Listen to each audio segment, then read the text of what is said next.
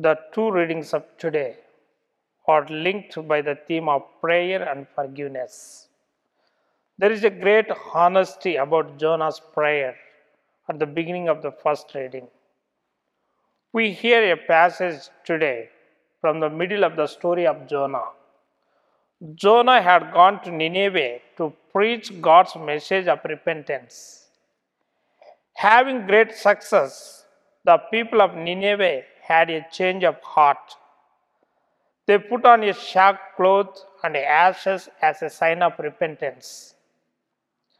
The king of Nineveh led his people in showing God how sorry they were. Yet Jonah was not happy at all at the positive way this message was received. He was very distressed over this development, since the Nineveh was the capital of Assyria, the bitter enemy of Israel. Jonah wanted his enemy destroyed and punished. He did not want to see them forgiven by God. He did not want to see them flourishing. Jonah was so upset and he asked God to take away his life. In the gospel reading, Jesus teaches his disciples a very different kind of prayer.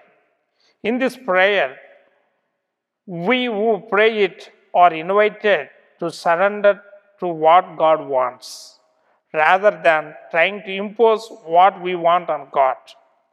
The prayer begins, "May your name be held holy, your kingdom come." It is a prayer which invites us to let God be God.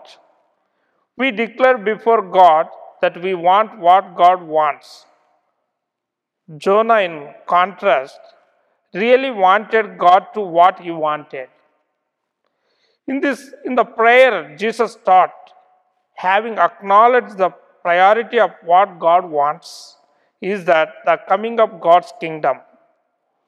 We go on to acknowledge our dependence on God for daily sustenance, for forgiveness, and for protection from evil.